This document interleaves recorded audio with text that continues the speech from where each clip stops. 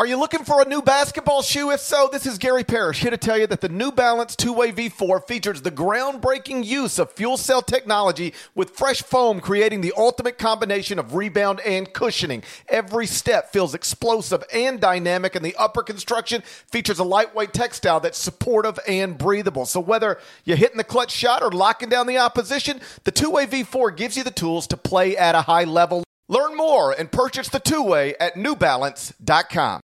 The all-new Hyundai 2024 Santa Fe is equipped with everything you need to break free from the dull work week and embark on an adventurous weekend with your family. The Hyundai Santa Fe's features like available H-Track all-wheel drive, standard third-row seating, available dual wireless charging pads. You've got the H-Track all-wheel drive so you can take on those dirt trails and kick up some mud. Or the third-row seating gets your whole family in to experience the thrill together. The dual wireless charging pads make sure that no one gets stuck in the great outdoors with a dead cell phone. Think about those adventurous activities you can do. Like me, taking a ski trip up with the family, maybe going on a camping expedition, anything and everything. Learn more about the all-new Hyundai Santa Fe at HyundaiUSA.com. Call 562-314-4603 for complete details.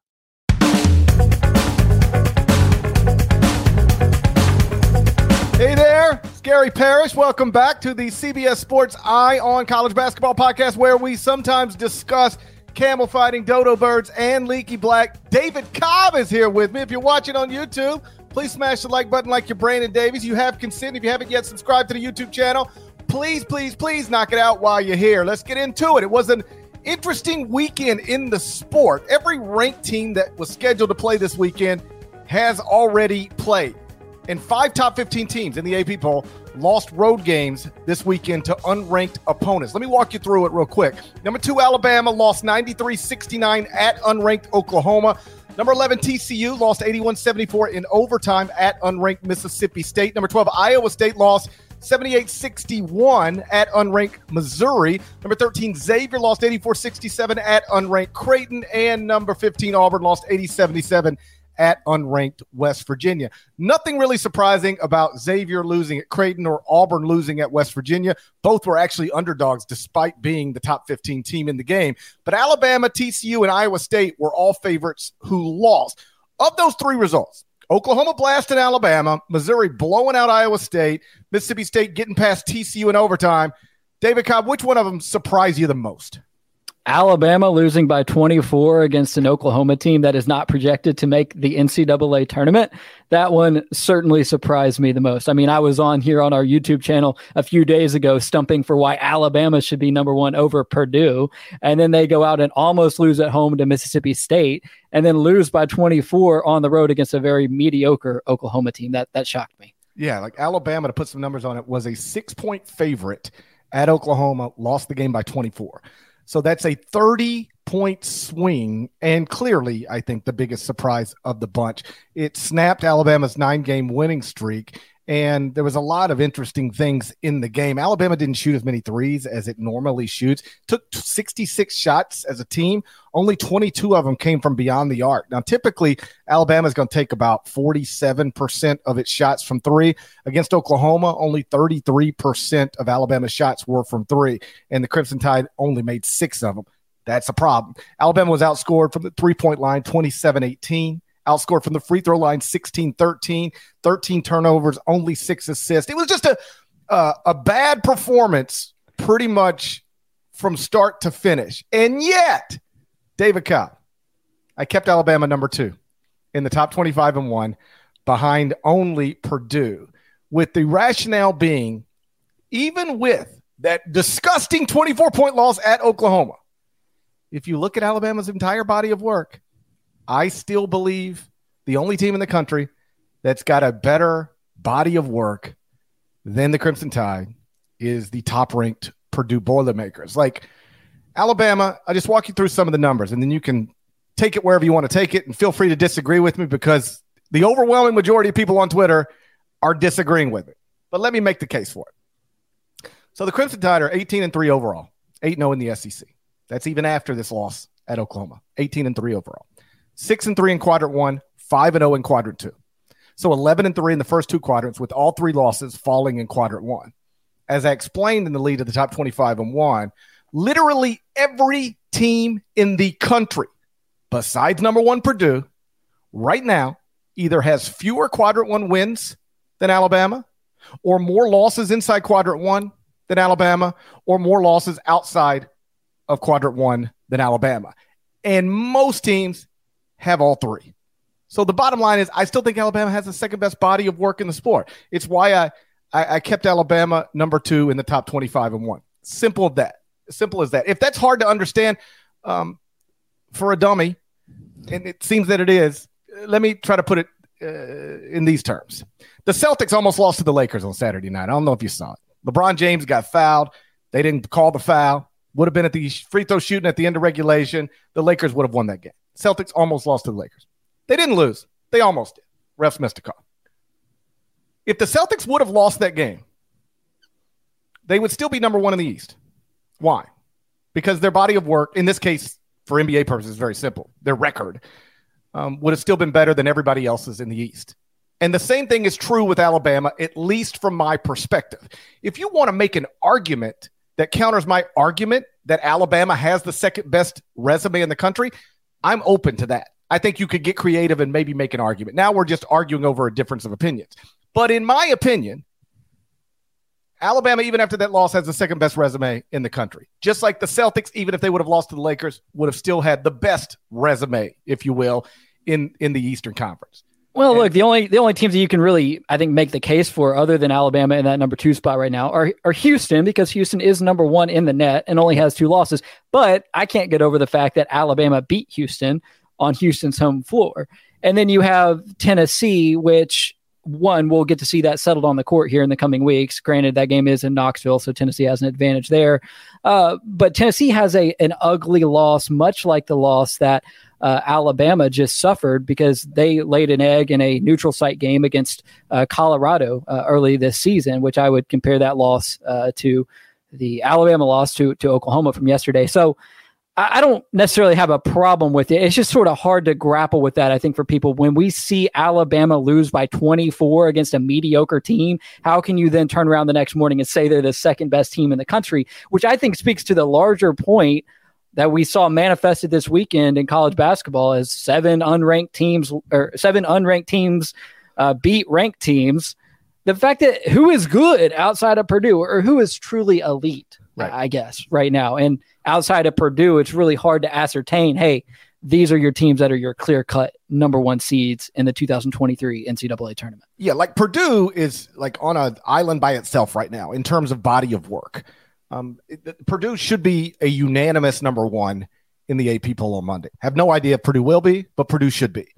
To answer your question, which is a totally reasonable question, because you're exactly right. We just watched Alabama lose by 20 plus to a mediocre team.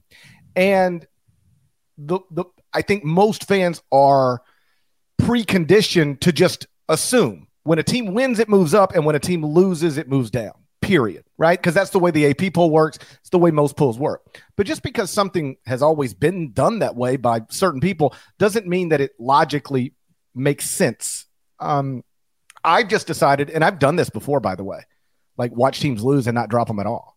Not watch teams lose games they're not supposed to lose and not drop them at all. And when I do it every time, it's because, okay, they took that loss, but I'm looking at the body of work, and I still think the body of work is better than everybody below them. So why would I move somebody ahead of them who has an inferior body of work just because that team won a game yesterday and this team lost a game yesterday? Like, I'm not going to overreact and move Alabama somewhere I don't think Alabama doesn't belong just because it lost more recently than some lesser teams. Well, this is why the GPET is the supreme metric in college basketball analytics, the Gary Parrish eye test. And I will stay on this horse for all my days. I mean, you're right up there with the greats, the Ken Palms and the Evan Mias of the world with your GPET. Yeah, they have they have algorithms, and I just have this right here. I just have this old noggin right here. So Purdue's number 1, Alabama's number 2, and if you don't like it, get a multi-billion-dollar company to pay you to rank teams every morning. Then you can rank them however you like. And that's what I'm doing. Well, Purdue number 1, Alabama number 2, and your mom is number 3. I love it. And the Alabama loss to me feels like an anomaly because the reason I've been so high on Alabama this season is because of what I would classify as their dual eliteness, in the sense of, hey, they are elite, versatile on offense, have a number of weapons. They can beat you from beyond the arc. They can beat you off the dribble. And then they're also elite defensively. They certainly were not yesterday. And it surprised me that Alabama stunk on offense and stunk on defense in the same game. I just don't think that's going to happen a whole lot to the Crimson Tide the rest of this season. It certainly hadn't happened before yesterday. So I chalk it up to an aberration. I mean, a lot of folks have already made the comparison of Kansas getting spanked, 80-62 against Kentucky in the Big 12 SEC Challenge last year, and then going on to win the national title. I think this loss is worse than that Kansas loss, or maybe comparable since it comes on the road. But anyway, I just don't think that Alabama is by any stretch doomed because of what we saw. Here's what surprised me, though, about that game. The only thing that I've really heard Nate Oates consistently criticize about his team over the last few weeks is their rebounding and preaching that they need to get better on the boards. Well, I mean, they had 15 offensive rebounds and scored 15 second chance points in that game, probably because they missed so many shots. And they still lost by 24. So the one thing that Nate has really been preaching on or harping on, the rebounding, it actually wasn't all that bad from a second chance points perspective. And they still lost by 24. That one kind of threw me for a loop. You asked or you said you thought the only team you could really make a case for, one of the only teams you could really make a case for, is Tennessee to be ranked second behind Purdue. And I guess you could make a case for it because Tennessee is, I believe, number 1 at KenPom, second in the net, really strong computer numbers. If the question is, how could you have Alabama over Tennessee right now? Because I got that question a lot. Here would be the simple answer. Both teams are 18-3. Now, I don't really care about raw records without context, but if you do, just know that both teams have played 21 games, and Tennessee's won 18 and Alabama's won 18. The difference from my perspective, Alabama's got 6 quadrant 1 wins. Tennessee's only got 4. Of the 3 losses for Alabama, 0 are outside of the first quadrant. They're all quad 1 losses. For Tennessee, 2 of the 3 losses are outside of quadrant 1. As bad as that loss at Oklahoma was on Saturday, it was still just a loss in quadrant 1. So Tennessee's got 2 losses outside of the first quadrant. Alabama has 0. Alabama has 2 more quadrant 1 wins. If I were putting together a bracket today, I would, on my seed line, have Tennessee below Alabama. And based on the numbers I just gave you, I don't really think it's a hard case to make. But you got to understand why it's difficult for people to process when they pull up your rankings this morning and see Alabama ahead of Tennessee, given the performances that they put out there yesterday. No. Trust me. Not only do I understand their confusion, I anticipated it, which is why I literally took the 300 words to explain exactly why I did what I did. I knew I've been doing this long enough. I know exactly what the reaction is going to be to anything that I do. So when I do something that I know is going to go, people are going to go, what? They lost by 24 and you kept them at number 2? Then I'm going to take the time to explain it.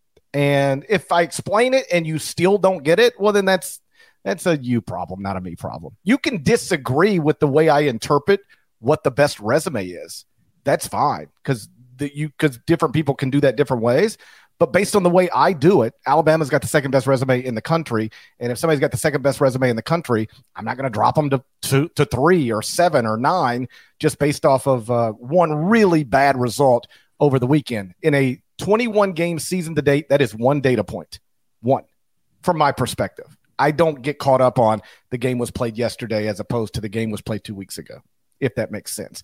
Let's move on to some other of those games where top 15 teams were beaten by unranked teams on the road. Iowa State losing at Missouri, somewhat surprising, but Missouri's, I don't know if it's quietly, but I almost ranked them in the top 25-1 this morning. Like they might have been my first cut. They've got a pretty good resume. They're 16-5 overall. 3-5 in quadrant 1, 3-0 in quadrant 2. So 6-5 in the first 2 quadrants with all 5 losses falling in quadrant 1. Like that, just trust me when I tell you, as somebody who looks at this stuff every day, that is very rankable. Yeah. I mean, look, hey, Missouri, what impressed me about them, obviously 14 of 30 from beyond the arc. That's fantastic. Their offense has been great all season. But what stood out to me is forcing 19 turnovers, because Missouri has not been an elite defensive team, so far in year one under Dennis Gates, but to force 19 turnovers against Iowa State stood out to me. And then Isaiah Mosley coming on strong here after kind of being in the doghouse or not having a role for much of the season. He's averaging like 14 points a game over their last 4. So another offensive weapon emerging to help out on an offense that's already really, really good. The Missouri Tigers are one of those teams with a nice resume, but like not nice computer numbers. St. Mary's is the opposite, like a so-so resume, great computer numbers. Missouri, nice resume, not nice computer numbers. The Tigers are 45th in the net, 49th at KenPom, 50th Sager, and 55th BPI. Top 25, nowhere. But the resume, like 6-5 in the first 2 quadrants with 0 losses inside of quadrant 1, like that's rock solid. Like, if I were, again, putting an NCAA tournament bracket today, I'd have Missouri safely in the field, like as a 7 seed or an 8 seed, somewhere in that range. Dennis Gates doing a really nice job. By the way, did you see the ending of that St. Mary's game at like 1 a.m.? Oh, baby, I was way asleep. Aiden Mahaney, man, he drops this contested step back jumper with 0.3 left to beat BYU. And I for, you guys talk a lot about BYU on here for very specific reasons. I feel bad for BYU, man, because they got beat on that Julian Strother deep 3 a few weeks back at home. And then last night they had St. Mary's down for the count. And then Mahaney just with ice in his veins at the buzzer. Shoot, I was like almost done with winners and losers. I'd just been hammering away on the computer for like 3 straight hours going through Kentucky, Kansas, and then working on winners and losers. And then I look up and Mahaney is dropping an almost buzzer beater to keep St. Mary's unbeaten in the West Coast Conference. So I had to go back in and add something on that. Man, that was St. Mary's is legit, man. They might win the WCC outright. I know they haven't played Gonzaga yet, and we weren't planning to talk about this, but the Gales are legit. No, they're I have them ranked. Again, the resume is not great, but the computer numbers are undeniable. And for what it's worth, KenPom currently projects St. Mary's to win an outright WCC title, to put Gonzaga second place in the WCC, which obviously very rarely happens. Yeah, I was going to trivia time you, but I don't even know the answer. Like, when's the last time that happened? I want to say it was 2012 is the last time that Gonzaga didn't win at least a share of the West Coast Conference title. Let me double check that real quick. It was, I was right. I looked this up just the other day. That would have been a successful trivia time for me. It was 2012. Gonzaga finished second in the WCC, lost in the round of 32 in the NCAA tournament. And every year since then, the Zags have either won the WCC outright or shared it with somebody. And for whatever it's worth, in this moment right now, KenPom projects St. Mary's to win an outright WCC title, for the Zags to finish second. As for BYU, sounds like they're just unlucky. And sometimes when people are when bad luck type things happen to people, they go, or when good things happen to people, they'll say things. You've heard that. You grew up in you've heard this. Oh, he must be living right, or they must be, they must not be living the right way. I'm just throwing it out there. Is it possible? Is there a Brandon Davies situation occurring right now? No. I mean the opposite. I mean, that's what I'm saying. Are there somebody on that roster is not obeying the rules? No. What I'm saying is maybe obeying the rules isn't actually living right. I get where you're coming from. More of us. There's more of us. Last one of the top 15 teams that lost on the road, TCU. They lost, I guess, in multiple ways. Lost the game in overtime, Mississippi State, and then lost Mike Miles Jr. to what's been described as a hyperextended knee. MRI is scheduled for today. As we're talking in this moment, the results of that are not known, but Mike Miles himself seemed to be positive on Twitter on Saturday night, said, hey, it could have been a lot worse. So hopefully that MRI comes back as clean as possible. We'll let you know when we know. But I was actually watching that game live when he went down, and it was obvious very quickly that he was in a lot of pain. It looked bad. And at that point, then TCU going to have to play the majority of the game without its best player. Well, now you're up against it, because Mississippi State's not great, but like Chris Jans is, and they're good enough to beat you, especially in that building. Yeah, and TCU was also without Eddie Lampkin in that game, which I think helps explain why Tolu Smith just went absolutely bonkers and carried Mississippi State to a win that Mississippi State really needed. By the way, I think they're 1-7 in the SEC, so to get that out of conference dub against a top 15 opponent, no matter how banged up they are, that was one that Jans and company needed. All right, so those are the surprising results of the top 15 teams losing on the road to unranked teams. Moving on, Indiana got a big win this weekend after struggling earlier in the season. Creighton also got a big win after struggling early in the season. I'm putting these two together because Indiana was picked to win the Big Ten. Creighton was picked to win the Big East. A few weeks ago, it looked like neither was going to come close. Now, I think the Big Ten's probably out of reach for Indiana because of Purdue. But the Big East title is on the table for Creighton, at least theoretically. We'll get into both of those situations next, but first a word from our partners. Robert Half research indicates 9 out of 10 hiring managers are having difficulty hiring. If you have open roles, chances are you're feeling this too. That's why you need Robert Half. Our specialized recruiting professionals engage with our proprietary AI to connect businesses of all sizes with highly skilled talent in finance and accounting, technology, marketing and creative, legal, and administrative and customer support. At Robert Half, we know talent. Visit roberthalf.com today.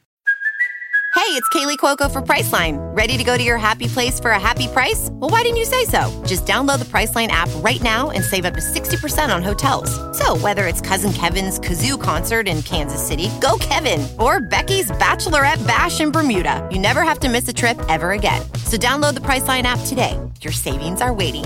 Go to your happy place for a happy price. Go to your happy price, Priceline. A reminder, if you want, you can now email the show, shouts2cbs@gmail.com, shouts2cbs@gmail.com. We are loving the responses we've gotten, the emails, the correspondence, the questions. Continue sending them. You can send in a video if you'd like, 10 to 15 second video, ask a question, name, city, town, get out. We'll try and drop those in going forward on the show, on the YouTube channel. Continue to send us stuff. We love hearing from you, and thank you as always for subscribing. So Indiana was picked to win the Big Ten in the preseason. Creighton was picked to win the Big East in the preseason. Both have struggled this season for various reasons, but both now look like the teams they were supposed to be. Indiana beat Ohio State 86-70 this weekend to extend its winning streak to 5 games. Creighton beat Xavier 84-67 to extend its winning streak to 4 games. I don't think Indiana can win the Big Ten because Purdue's in the Big Ten, but the Hoosiers could finish second. Right now, Indiana is 1 game out of second in the loss column of the Big Ten standings. Right now, Creighton is 1 game out of first in the loss column of the Big East standings. Here's the question. What's more likely? Indiana finishes second in the Big Ten or Creighton wins the Big East? Gary, I got to go with Creighton here because Indiana does not get to play Nebraska or Minnesota again. Creighton still gets Georgetown twice, and they also play DePaul, and they play a mediocre St. John's team. Meanwhile, Indiana, per KenPom, is projected to lose 5 more Big Ten games. So I'm glad the Hoosiers have turned a corner here. I want to see them do well. I love Trace Jackson Davis and Race Thompson. Those guys have been together forever. They've only been made better by the addition of Jalen Hood-Schifino. I think it's an NCAA tournament team at Indiana, which we couldn't have said with absolute certainty a couple of weeks ago. But if we're doing this exercise here, I think Creighton has a better chance to win the Big East, even though there's a 3-way tie for first ahead of them that does not involve them at the moment. I think there's a better chance of Creighton overcoming those 3 teams ahead of them in the Big East and winning the league than there is of Indiana finishing second in a Big Ten that has quite a logjam near the top. I think so too. And what's wild, I decided I was going to write about Creighton on Saturday, and I just started thinking through this and like wondering aloud, because Creighton had a 6-game losing streak earlier this season, 6 games. And I sort of wondered, how unusual would it be for a team to win a power conference regular season title after enduring a 6-game losing streak. Now, only one of these games was in the Big East, but still, like if you lose 6 games as a power conference school, it suggests you're not very good, 6 in a row. And then to go on and win that power conference would be unusual. So I texted my buddy Andy Tulin, who does research for CBS Sports, and he very quickly looked up for me and confirmed this. It's been at least 20 years since anybody's had a 6-game losing streak and then went on to win a regular season conference title. And he said, now I could keep check. It's harder to check once you get deeper than that, but he could do it. And I was like, I don't need you spending your day looking up stuff for me. So I don't know the answer to the question right now. Well, you should have DM'd Jared Burson. I thought about it. I swear to God. And I was like, he doesn't work for me. Not that Tulin works for me, but he at least works with me. He at least works with me. I almost did because I'm now curious. If somebody looks it up, like tweet me, let me know. I don't know the answer. When's the last time a power conference team lost 6 games in a row at one point and then went on to win a conference regular season title? I don't know exactly when that was, but I know it has not happened in at least 20 years. So here's what among the things that makes the Creighton season interesting. They come in with historically high expectations. Picked to win the Big East. Some people's picked to go to a Final Four. And then their best player, Ryan Kalkbrenner, was diagnosed with mononucleosis in early December. Sidelined for 3 games. Unsurprisingly, given that he's their best player, incredible defensive player. Creighton lost all 3 of those games. And at that point, they had a resume-damaging 6-game losing streak. They lost their ranking in the AP Top 25 poll. They fell to 29th at KenPom, fell to 51st in the net. Fell off the national radar. But they have pretty quietly put themselves back in a good position. Since Kalkbrenner came out, they're 7-2. Came back. They're 7-2 since he rejoined the lineup. They've gone from 29th at KenPom to 11th, and from 51st in the net all the way up to 18th. The resume is still banged up. Creighton's only 2-5 in quadrant 1, 4-2 in quadrant 2, so 6-7 in the first 2 quadrants, with 1 additional loss falling in quadrant 3. But in this 9-game stretch that represents Kalkbrenner's return, Creighton is performing like the 4th best team in the country, according to BartTorvik.com. So as I wrote, if they continue to play at this level and like 1/3 of their remaining regular season games are against either Georgetown or DePaul, like you noted, like if they continue to play at this level, it's not crazy to think Creighton could become the first team in at least 20 years to suffer a 6-game losing streak and then win at least a share of a power conference title. I'm not predicting it, but I can imagine it. When it comes time to evaluate Creighton's NCAA tournament seeding, should the selection committee weigh the fact that Ryan Kalkbrenner missed 6 games due to mono? Not even should they? They will. Yes, they should, and they 100% will. That will be a factor. Have you ever had mono? I've never had mono. I've never had. You've had it? Yeah. They say it's a kissing virus. Did you get it from kissing? Oh, well, ironically, I suppose, I got it like the month after I got married. And there was a confluence of factors there. One, I had just covered the Tennessee football coaching search, which was like a 80-hour-a-week job as a Tennessee beat writer. It was the famous coaching search that ended with Tennessee hiring Jeremy Pruitt after trying to hire Greg Schiano. And it was also basketball season. That was the 2017-18 team that had Grant Williams and Admiral Schofield and Jordan Bone and those guys. And so dual sport action, trying to get married. I was just exhausted. Somewhere along the way, I got mono, likely because of kissing. And it was not fun. I've never had mono. I've still never tested positive for COVID.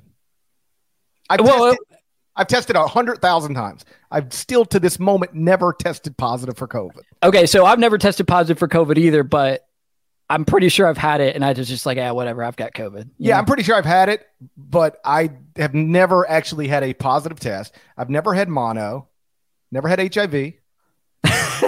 I'm pretty good at avoiding viruses. If we're telling the truth, I'm pretty good at it. So far. What a wild categorization. I'm just naming all the viruses I know that I've never gotten.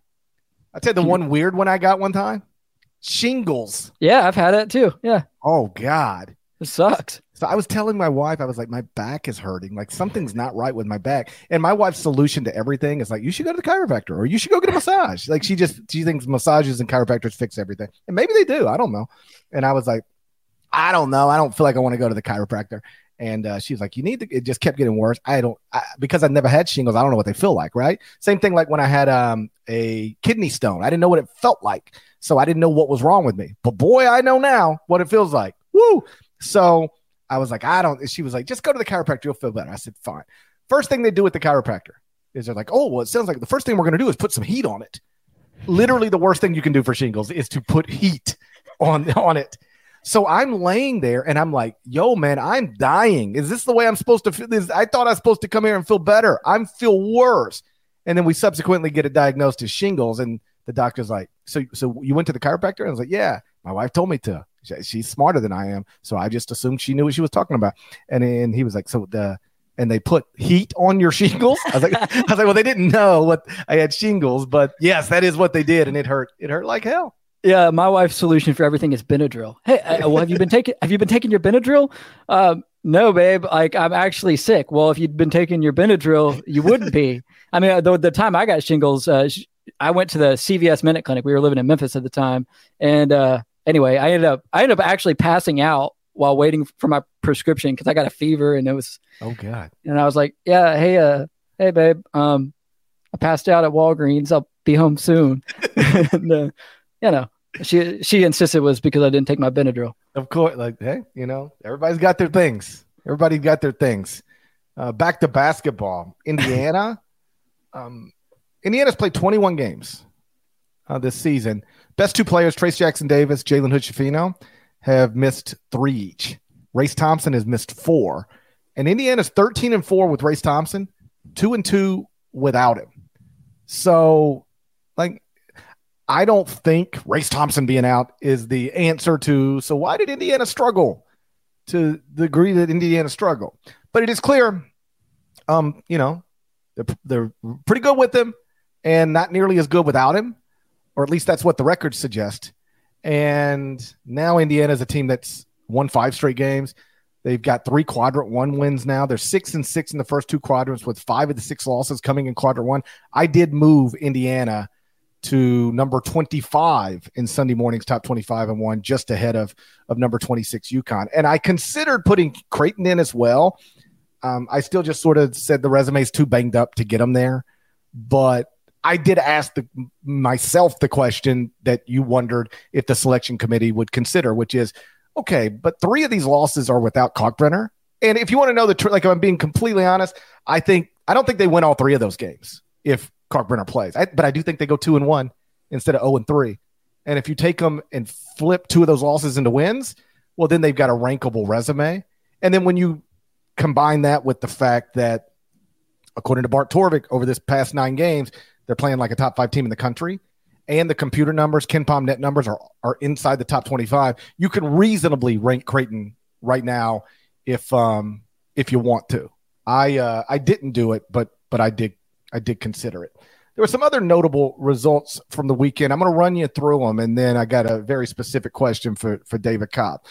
Purdue blasted Michigan State. Boilermakers are now 21-2. Like I said, should probably be a unanimous number 1 in the AP poll on Monday. Villanova got Justin Moore back, but still lost at home to Providence. It was a tight game in the final minute, but Providence was able to squeak out that win. Baylor beat Arkansas to extend its winning streak to 6 games. Charleston finally lost for a second time at home to Hofstra. Kansas State thumped Florida.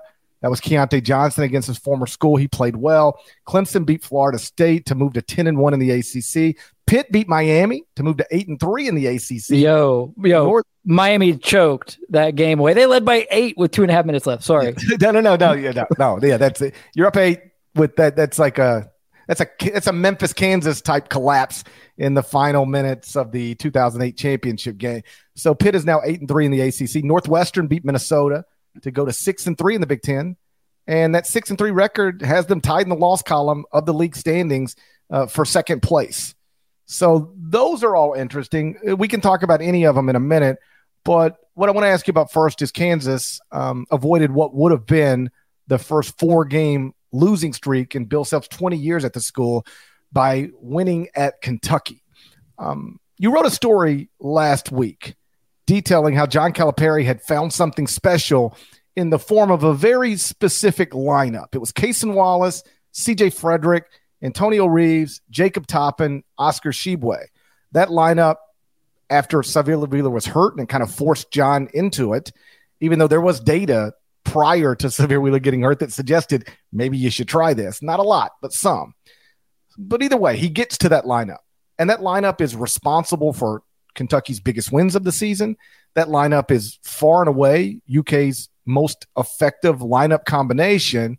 So tell me what you learned when you dug into it, and then tell me why you think John Calipari didn't use that lineup for even 1 minute in the first half this weekend in a loss at home to Kansas. Yeah, I didn't even realize that until you mentioned it before we started. The fact that 5 didn't play a single minute together in the first half of that game, which and let me give credit where credit is due. I would not have noticed that. I don't think, for a lot of different reasons. Among them, I'm watching 5 different games at the same time. But Matt Jones from Kentucky Sports Radio made note of it on Twitter that lineup combination that's been so good didn't play a single minute together in the first half of the loss to Kansas. Yeah, well, I was live blogging the game and just wrote about this phenomenon, and I probably should have noticed, but I didn't. And it blows my mind. I mean, because the data is quite clear that combination, both offensively and defensively, is Kentucky's best unit. And it was forced upon Kentucky by necessity when they went to Knoxville after that quad 4 home loss to South Carolina because Xavier Wheeler was hurt. Damian Collins was unavailable for that game as well. And so Calipari really had no choice. Early in that game against Tennessee, they were down 8-0, and he took out Livingston and put in Reeves, and Kentucky came back and won that game, and it effectively turned their season around. They were riding a 4-game winning streak going into the game against Kansas on Saturday. So the fact that Calipari still doesn't quite seem to understand or recognize this is confounding, but I'll let him off the hook a little bit here and say that there is an emerging issue that I've identified with Kentucky that is actually very concerning, and it's this. In that game yesterday, Reeves and Frederick combined to go 0 for 8 from 3-point range. And over the last 5 games now, so that 4-game winning streak and Saturday's loss to Kansas, Kentucky as a team is shooting only 24% from 3-point range. Whereas, their first 16 games of the season, they were a highly respectable 35% from beyond the arc. So at least in theory, this lineup combination that we've discussed here that does not involve Xavier Wheeler, that does not involve Lance Ware or Damian Collins or Chris Livingston, it should open things up because you have Reeves and you have C.J. Frederick, who can both shoot, along with Cason Wallace, who can also shoot, playing with Oscar Tshiebwe, and it opens things up for Tshiebwe on the interior. Teams can't double team him without leaving a shooter open.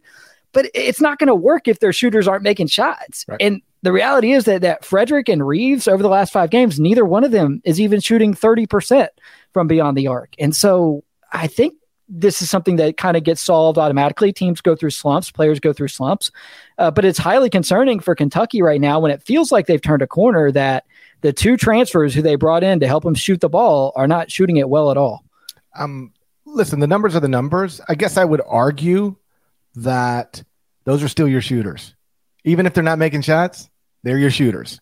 And you play them because there's enough data at this point that shows having multiple shooters on the floor with Oscar Tshiebwe is the way to play. I feel like they're just way too obsessed with Jacob Toppin. I feel like they want to get Jacob Toppin more shots than he realistically deserves for as effective as a player as he is. I mean, Oscar only shot the ball 9 times from the floor in this game yesterday. That blows my mind. Right. Yeah. So think about it from an NBA perspective. Okay, so Reeves and Frederick are both making shots and everything's good. And then they stop making shots and it's like, well, we don't need to play them as much anymore, or we don't need to play that lineup anymore. Think of it in the NBA. If you've got, I'll just mention a franchise that you used to cover, my hometown franchise, our hometown franchise, the Grizzlies. If Desmond Bane goes through a 5-game stretch where he's shooting 21% from 3, it doesn't change anything with how the Grizzlies approach it. He's still the starting 2, and they're still trying to get him a bunch of shots. You recognize that in this sport, particularly at the collegiate level, Guys are going to make shots some games. They're going to miss shots some games. But still, my belief has always been you identify who is what, and then you don't overreact to small sample sizes, good or bad. And I feel like getting away from that lineup because those guys haven't been making shots recently is overreacting to a small sample size. There is a large sample size that shows they are still your best shooters. And, yeah, you're right. Yeah. And even when they're not making shots, they're still your best shooters. And how about this? There are certain guys on Kentucky's roster that play. You don't guard them out to the 3-point line. You don't have to. Those guys, even if they're missing shot, you got to guard them because there's a large sample size that says these guys can bury you from the 3-point line if you don't guard them. Sometimes that is not sometimes all the time. That's important. Like, okay, are you making shots or not? We'd rather you make them, but are you enough of a shot maker where they're going to guard you out there to free up that space for Oscar, free up driving lanes? If you've got Frederick and Reeves on the court, that's two shooters, whether they're making shots or not. That's two shooters that have to be guarded out to the 3-point line. You put Wheeler out there with somebody who's a non-shooter, well, then those are two people that even if they're making shots, you don't really have to guard them because you just trust they're going to be what they are. I just think getting away from that lineup for any reason, whatever the rationale, is a mistake. Yeah, you're right. And if they stick with it, eventually those guys will start hitting, and then they're going to look really good because they won those 4 games without shooting particularly well, playing their best basketball of the season, with Reeves and Frederick on the floor, with Wallace running the point. And the more they do that, the more they're going to get chemistry together. Because, Reeves and Frederick had barely played it at all together before that Tennessee game. I think it was about 16 possessions per game. And over the 4-game winning streak, they played over 40 possessions per game together.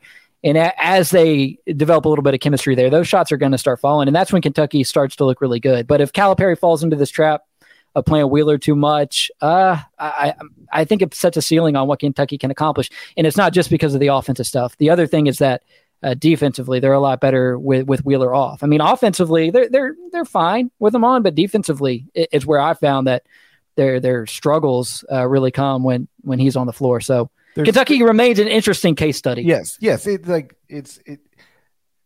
To me, there's 2 ways you mishandle Sahvir Wheeler if you're John Calipari. One is you can play him too much.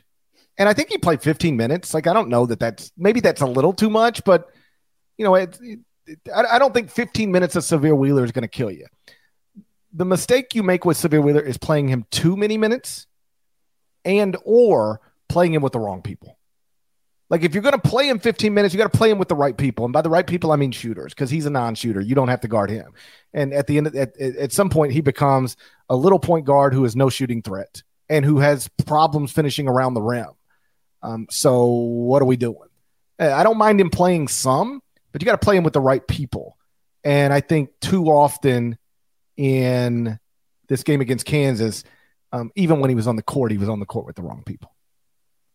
That's a good point. And I think Kansas deserves a lot of credit here because they go into Rupp Arena facing down the potential of their first 4-game losing streak ever under Bill Self and just made shot after shot after shot after shot in the second half of this game. This was a great college basketball game because both teams were at or near 50% shooting from the floor. And Kansas made a ton of plays. And then the thing that stood out to me that probably gets overlooked now is the fact that Ernest Udeh Jr. had to come into that game and play serious minutes for Kansas after KJ Adams picked up 2 fouls and then Zuby Ejiofor got hurt less than a minute after Adams got his second foul. So Udeh, who's barely played at all for Kansas this season, has to go in there and bruise with Oscar. And he did so quite well. Caught a couple of lobs and finished them at the rim. And the fact is, Kansas outscored Kentucky 11-0 in second chance points. Kentucky entered the game number 1 in the country in offensive rebounding efficiency, and were just totally dominated on the offensive glass. And so that to me was a sign of why Bill Self didn't seem all that concerned, during his team's 3-game losing streak. They're still really good. Yeah. And I picked up on that. We talked about it last week on the podcast. Like, Bill Self, I believe after the Baylor loss, said there are times when, I'm paraphrasing here, but he more or less said there are times when you need to be concerned about multiple losses, back-to-back losses, 3-game losing streaks. He was like, I don't really feel like this is, he didn't say this, but he certainly implied it. Like, we're fine. We are on a 3-game losing streak. But all 3 games were against top 15 teams. 2 of them were on the road. We lost one of them in overtime. Yeah, we got spanked pretty good at home by TCU. That was embarrassing, but we're fine.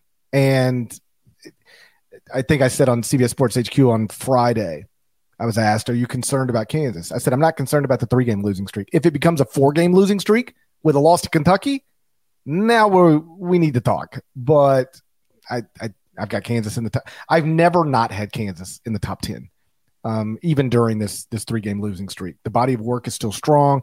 The team is still undeniably good. That's going to end up being a little blip. And like I've said before, I don't believe this will be true, but I believe it could be true. Every team in the Big 12, even the team that wins it, might end up with a 3-game losing streak at some point. Baylor has one already, and they're playing really great. Yeah, no. Baylor has one. Kansas has one. Iowa State has a stretch where they lost 3 of 4, not 3 in a row, but 3 of 4. Like all the best teams in the Big 12 have had little problems, and that's just the nature of the schedule. Like if you catch a schedule, a part of the schedule where you've got something like I don't know, at Texas, home against Kansas, at Baylor, you go 0-3 in that stretch. You could be really good and go 0-3. So I think that is among the reasons Bill Self wasn't too concerned. He knew that what had happened to his team was going to happen to most teams in the Big 12. And just to put a button on this, right now, KenPom is projecting the Big 12 champion to just go 12-6 in the league. 12-6 in the league projects as an outright Big 12 title for Texas. And Texas is really the only, I don't know about the only, I don't have it all in front of me, but Texas has not endured that little losing streak to date. They haven't lost 2 in a row all season, but look at this. Here we are. All right. At Tennessee. Next up, home game against Baylor on Big Monday. That's certainly losable. Texas will be favored, but it's losable. After that, at Kansas State. After that, at Kansas. I mean, Texas could right now lose 4 in a row. And still be a good basketball team. Still be good. Still be really good, but go on a 4-game losing streak right now. Oh, something like 1-3 in a 4-game stretch seems more likely. But that's the thing. Like Texas will probably go 1-2 in its next 3, coming off a loss at Tennessee. Still be a good team, but have lost 3 or 4. You know, the Big 12 probably can't wait for UCF to show up. They're probably like, oh, thank goodness. No, you're exactly right.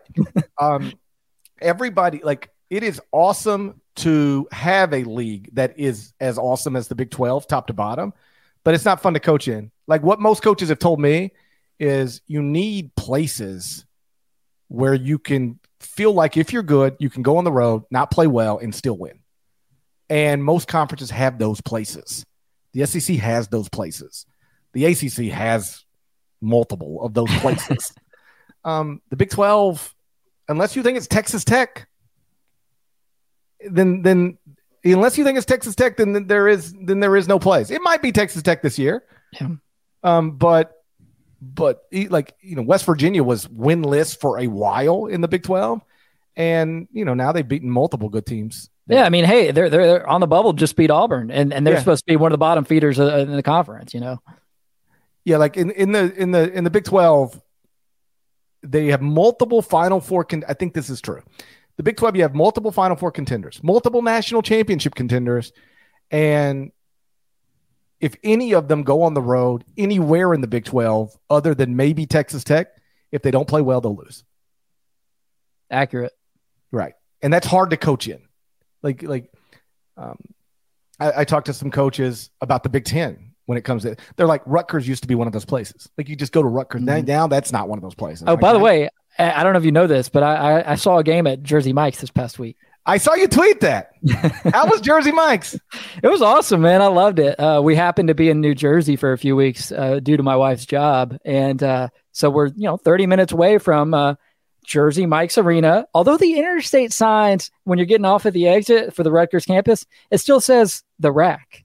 So they need to work with the New Jersey Department of Transportation to get that resolved. But the student section there was unbelievable, and it was packed to the rim. I mean, to the rafters for a Tuesday night game against a okay opponent in Penn State. I mean, it blew me away because it was an early tip time, so it was 6:30, ton of traffic. and not a marquee opponent.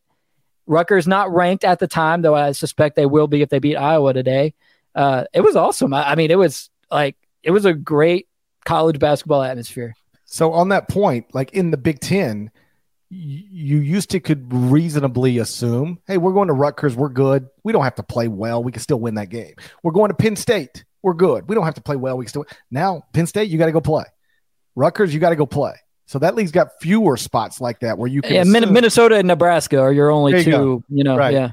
Right. And in the Big 12, again, unless you think it's Texas Tech, it's nobody. So right. that can obviously get difficult. Any other thoughts on any of the other stuff I mentioned from the weekend? Like I said, Charleston was upset by Hofstra. So that might, and by the way, Speedy Claxton doing a really nice job at Hofstra. Like they've got a chance to win their conference championship. That's a big time win over a ranked opponent. I'm not sure if it'll cost Charleston its national ranking.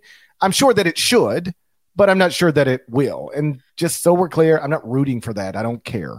But I never really understood based on the resume or the numbers why Charleston was ranked. We can all see you fist pumping under the table there over the fact that it's now your beloved Florida Atlantic Owls who have the nation's longest winning streak. I do like my Owls. There's no getting around that. But I feel like sometimes fans interpret, if you just speak honestly about something, it can come across as you're burying them. And I'm not trying to bury Charleston's a great story. Charleston's a great city. Pat Kelsey's tremendous. Like I'm happy for Charleston that they got to experience all of this, and we'll get to experience wherever the season goes from here. I assume to good places, but just take your heart out of it and look at it the way I look at it. I didn't understand how Charleston got ranked. Didn't understand why Charleston was ranked, and I certainly, if you were somebody who had them on a ballot, you now have what you should need to get them off of it, but we'll see. I won't care either way. I'm not going to go ranting and raving in Charleston and still in the AP poll on Monday. I just don't think they should be. Yeah, no, look, I get it, though. As a former AP voter who was probably attacked by Gary Parrish and poll attacks, and as a current CBS Sports 130 college football voter, sometimes you just get bored with the mediocre power conference teams. And for football, I'm like, screw it. Yeah, let's rank Coastal Carolina. Why not? I think that's probably the mindset of the AP voters there, but it is a costly loss.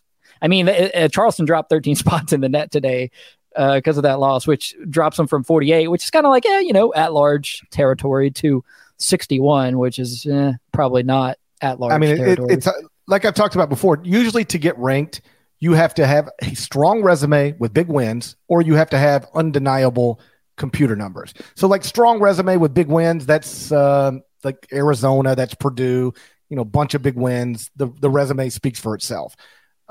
Strong computer numbers, you go, I don't know about the resume, but like the computer, you can't ignore them anymore. That's St. Mary's. Charleston doesn't have strong wins or a strong resume, and also has terrible computer numbers. 77th at KenPom, 61st in the net, 75th at BPI, 79th in Sagarin, 47th KPI, 64th at Torvik. Like there's just nothing there. Every time I start talking about this, I feel bad. I'm not trying to.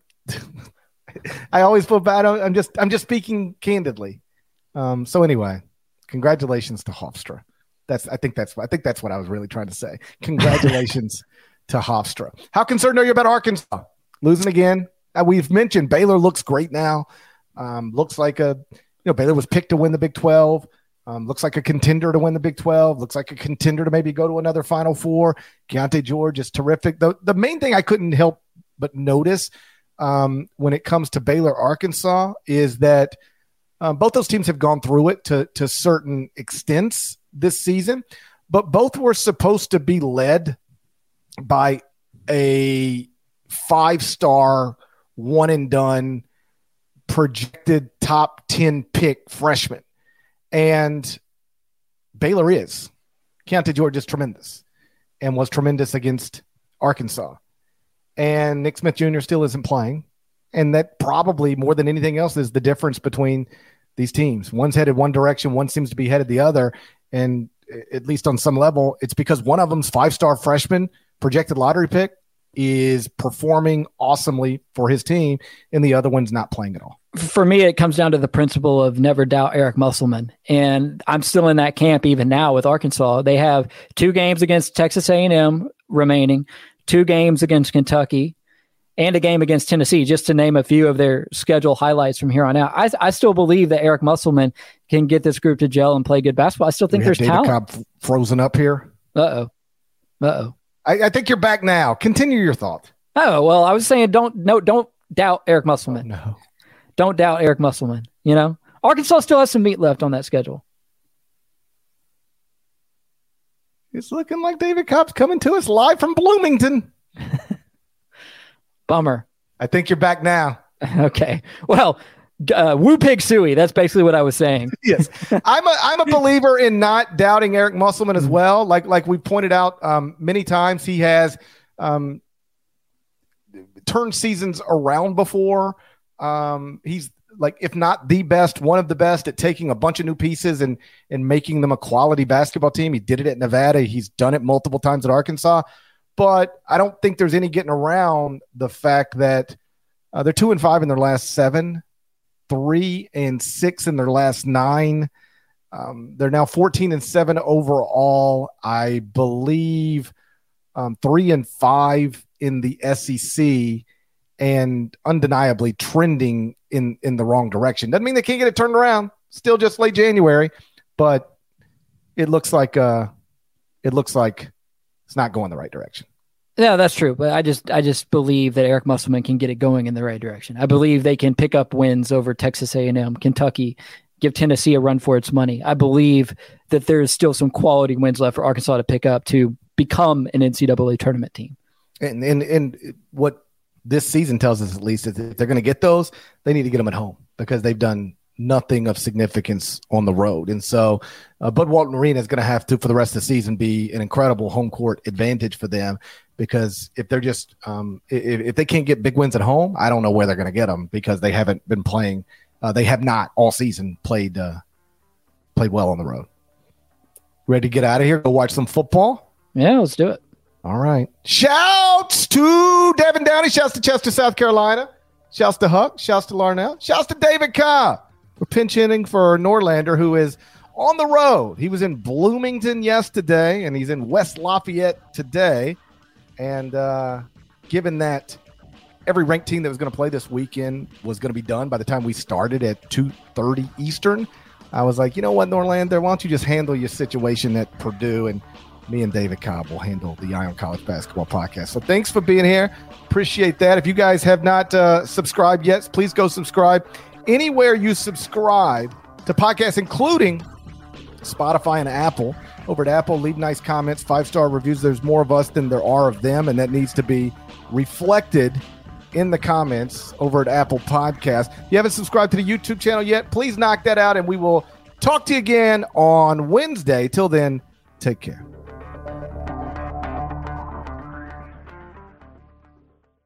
Now streaming on Paramount Plus. Gather your besties. We are very exclusive. And get ready. Mom, go make snacks. For sure, Regina. Yeah. For the movie that hits like a bus. In a good way. No one died. Mean Girls. Rated PG-13. Now streaming on Paramount Plus.